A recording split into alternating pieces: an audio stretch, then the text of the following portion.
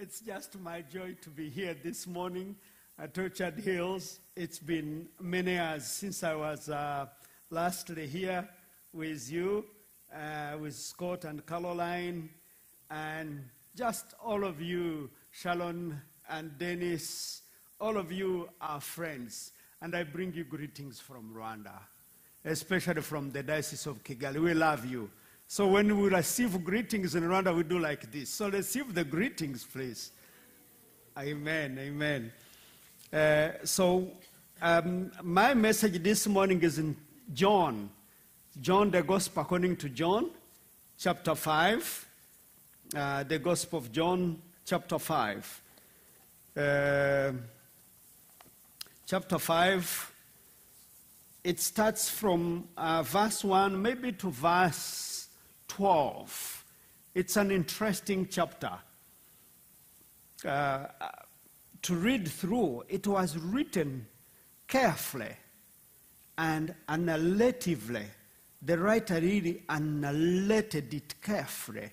It is very easy, anybody can understand it, and the writer did not write it only for people to read, but you can also feel it. It has feelings. So this morning, as I try to explain it, my prayer is that you will feel it as well. Not only reading it, but that these letters will jump through the Bible and you will understand it more clearly. Let me try to read the first verses and then see how clearly it is, how carefully it is written down, so that me and you can read it and be edified. It says, sometime later, Jesus went up to Jerusalem for the feast of the Jews. By the way, I forget that I'm not in Rwanda and speak faster. When you are a preacher, you are always eager to preach. And because it blesses you, you feel excited. And I forget that most of you are not used to the Rwandan accent. So now I'll slow down one more time. But let's read on. Sometime later, Jesus went down up to Jerusalem for a feast of the Jews. I want you to mark that.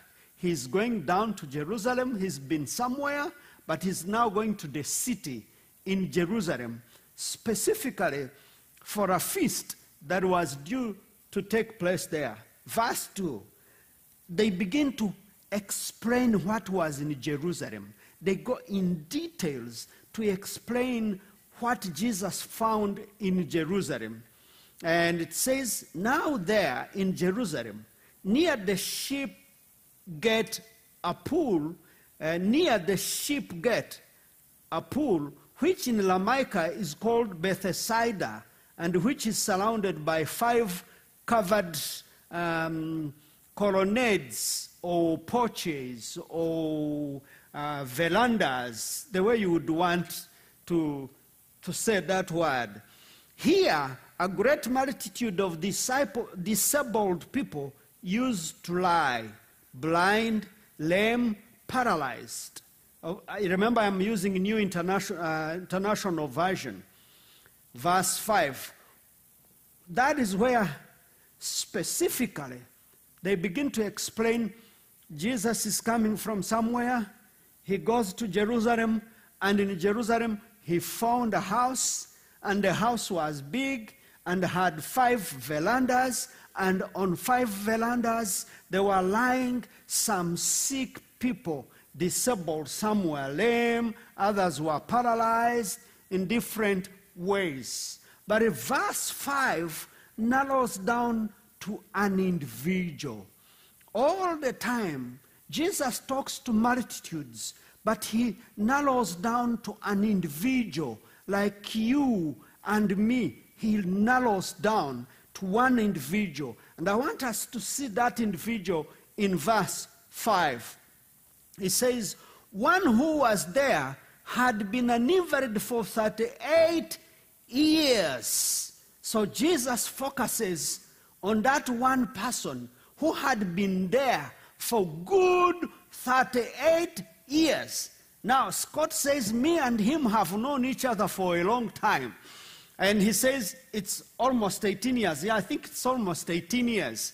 And this guy had been there for 38 years. It's more 20 years than me and you have known each other. What the Bible is trying to say, when they say 38 years, they are trying to say 38 years is many years. It's a long time. Somebody who is 38 years, we think they are mature, especially in American standards, because in America, when somebody is 18, they send you off. Now, in Rwanda, before you get married, you are not yet old enough to go be independent, so things vary. But let's see what verse 6 says. When Jesus saw him lying there and learned that he had been there in that condition for a long time, he asked him, "Do you want to be well?" Hallelujah. This is a special day for this one individual. This one individual had been lying there, sick, paralyzed for good 38 years. Now, they don't tell us how he came there, but the Bible starts by Jesus meeting him. What is important for John the writer is not 38 years that have passed, but is this one special day that Jesus appears on the scene. And when he appears on the scene, he's about to change the history of that individual. Not only that individual, but everybody that sees the miracle happening is going to be changed. So it's a special day. It's been good 38 years when he's lying there, but now the day has come. So why does he say 38 years? Why does he bother with years? He would do better without saying all the years and just say Jesus met an invalid person. But he takes time to explain the years, 38 years. Why? Two reasons why he's talking about the years. One, you've been sick for 38 years. 38 years. When things are not happening, it's good time for you to give up and go away. How can you wait for an angel to come and stir the water for good 38 years and you've never succeeded even for one time? So 38 years is good enough for him to give up, walk away, and call it quits. Enough is enough, especially if he was an American. My goodness, I don't think he would do 2 days. I don't think he would do 2 days. He would say, boy, this is not working. Oh, no. And then he would walk away. But this one had been patient for good 38 years. The second reason why he's using the years, he puts in the figures. Second reason, 38 years are enough for somebody to be discouraged. You are there, but you are discouraged. You are there, but you are not participating because you gave up the faith. You are just hanging around with whoever goes around. One of the reasons I highly respect Bishop Quaig, highly respect Scott and his wife Caroline and all of you is your power, your ability. We call it staying on power. Every time I've come from Rwanda into Roanoke, Virginia, I find Scott here. There are so many reasons why Scott would have given up in the last 18 years. Man, there are so many times of drought in this area. And Scott would have given up because of drought. There were so many years of COVID. There were many reasons why he would have run away. There are many years when I came here and Americans tell me, oh boy, stock exchanges are not good. Where in Rwanda, we don't really care about stock exchange. But those are several reasons why. But for some reason, he stayed. He stayed when he had young children. He stayed when kids were growing up. Now he stayed when his kids are getting married. God wants you and me to stay. Quitting is not many times the solution. Running away often doesn't change things. Many times we run away before things happen. If this guy had run away only in 18 years, he would have never met the Son of God. If he had run away in 20 years, he would have never met the Son of God. But he stayed.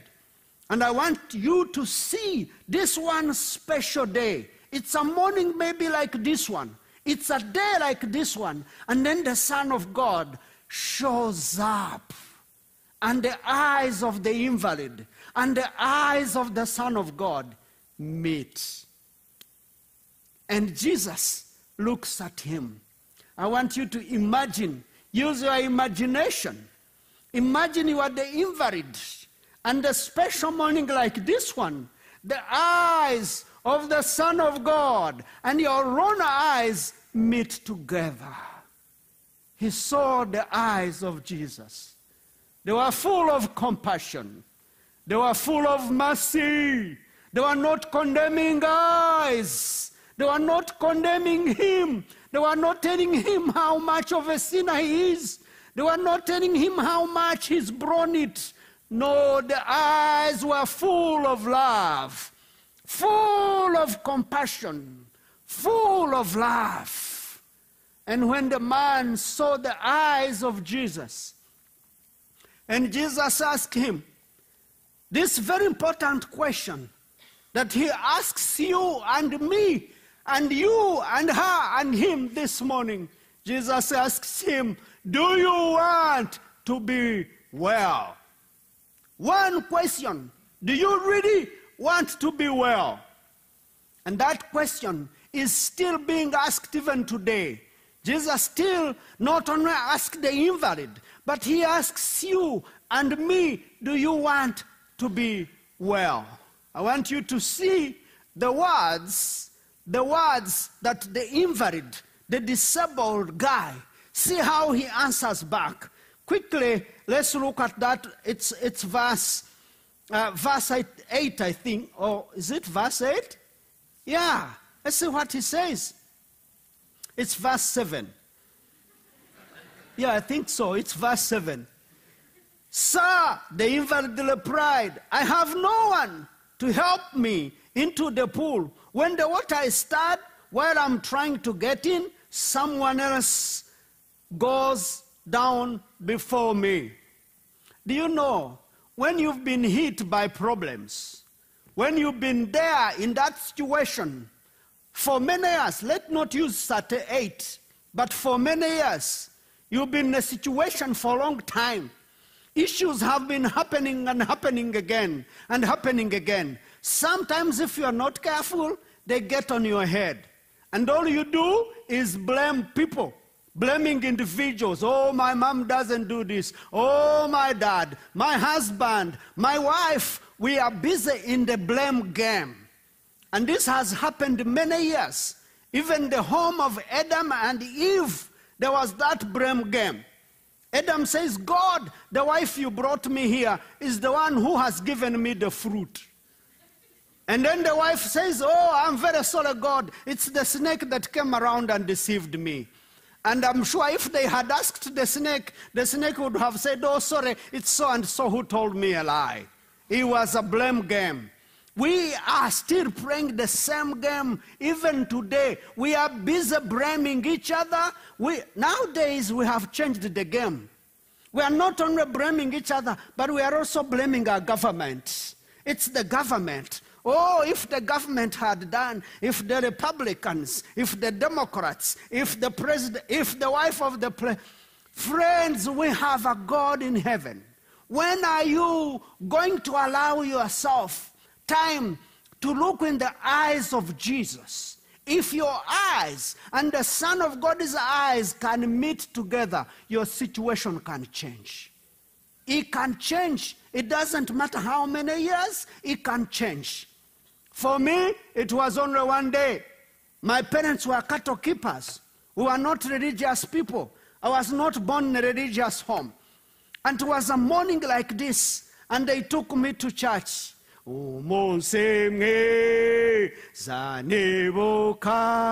nowona kwemereyeho wambereyo mucunguzi ngenkweze byawe neshemye. That's the song that they were singing in that church many years ago. I think it should be 38 years ago. When I came in the church for the first time, that's the song they were singing. And as they sang the song, I could feel as if somebody is washing away my sins. If somebody had a scrubbing brush and all my sins were going away. Oh, you should have the sin. The cattle keeper's son who went into the church, and the cattle keeper's son who came out of the church. I entered as the cattle keeper's son. I came out as the Son of God. And this can happen to you and to me. The only thing, let your eyes see the eyes of Jesus. They are full of mercy, easy to entreat, full of grace. Those are the eyes that are there, still looking for you and me. And the question still remains, do you really want to be well? Quickly, I remember I'm on the American time. Let's look at verse 8 and see what Jesus does. Full. He looks at this man, and the man is busy in the blame game. If I had somebody to push me, all I want is just a push. And Jesus looks at him, and he's so compassionate. He feels moved, and he says, you know what? Pick up your mat. Just walk away. Pick up your bed. And boy, this guy picks up his bed after 38 years, and he walks. And those who last they saw him as an invalid, seated down, they meet an invalid walking, carrying his bed. And instead of people praising the Lord, saying, hallelujah, Jesus is good, and singing wonderful songs, do you know what happened? People asked him, who has healed you? Why are you walking on a Sabbath? Why are you carrying your mat on a Sabbath? There are some people outside there who are ready to pull your legs. The reason is simple. They just don't want you to change. They want you to remain in that situation. And I don't know who they are, but these were religious leaders. They saw this healed guy, and he's walking, and they say, who has healed you? Why are you walking on Sabbath? You should be remaining where you were. Don't change. Remain in your situation. When you meet the Son of God, you can't remain where you were. How dare the son of a cattle keeper turns a preacher, and now is a bishop in the house of God? This is a miracle. These things never happen. How can it happen in my lifetime? If Jesus can change me, he can change you. If he can be there for me, he can be there for you. And he is still inviting. His invitation is still open. So they pose the question, and the guy is confused. He doesn't know how to answer. He had not learned the church language. He had not learned the church politics. And he says, well, I don't know, but the guy who healed me told me to walk. And so they start to look for the guy. It was another day when he met Jesus. And Jesus said, it's me who healed you. Now go back home, walk every day. Please make sure you sin no more. So it's like when we see Jesus, we don't just have to see him once. We have to see him again. There are some of you who had a relationship with Jesus many years ago, and since then, you are not in a relationship any longer. That's not enough. Jesus did not invite us to meet him once, but he wants us to develop a relationship for a long time. Shall we pray? Our dear Heavenly Father, we want to thank you so much this morning. I can't cease thinking about the eyes of Jesus. Looking into my eyes that morning when I went to church for the first time. I'm sure those are the very eyes that saw this invalid.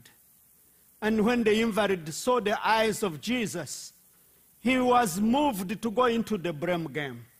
And Jesus did not hold him responsible for what his past was. For Jesus never cares about our past, who we are, where we came from, what we did, or what our past is. What he wants is us to pick our mats, to pick our bed, and just walk away. Free, walk into freedom, to live and praise him and worship him.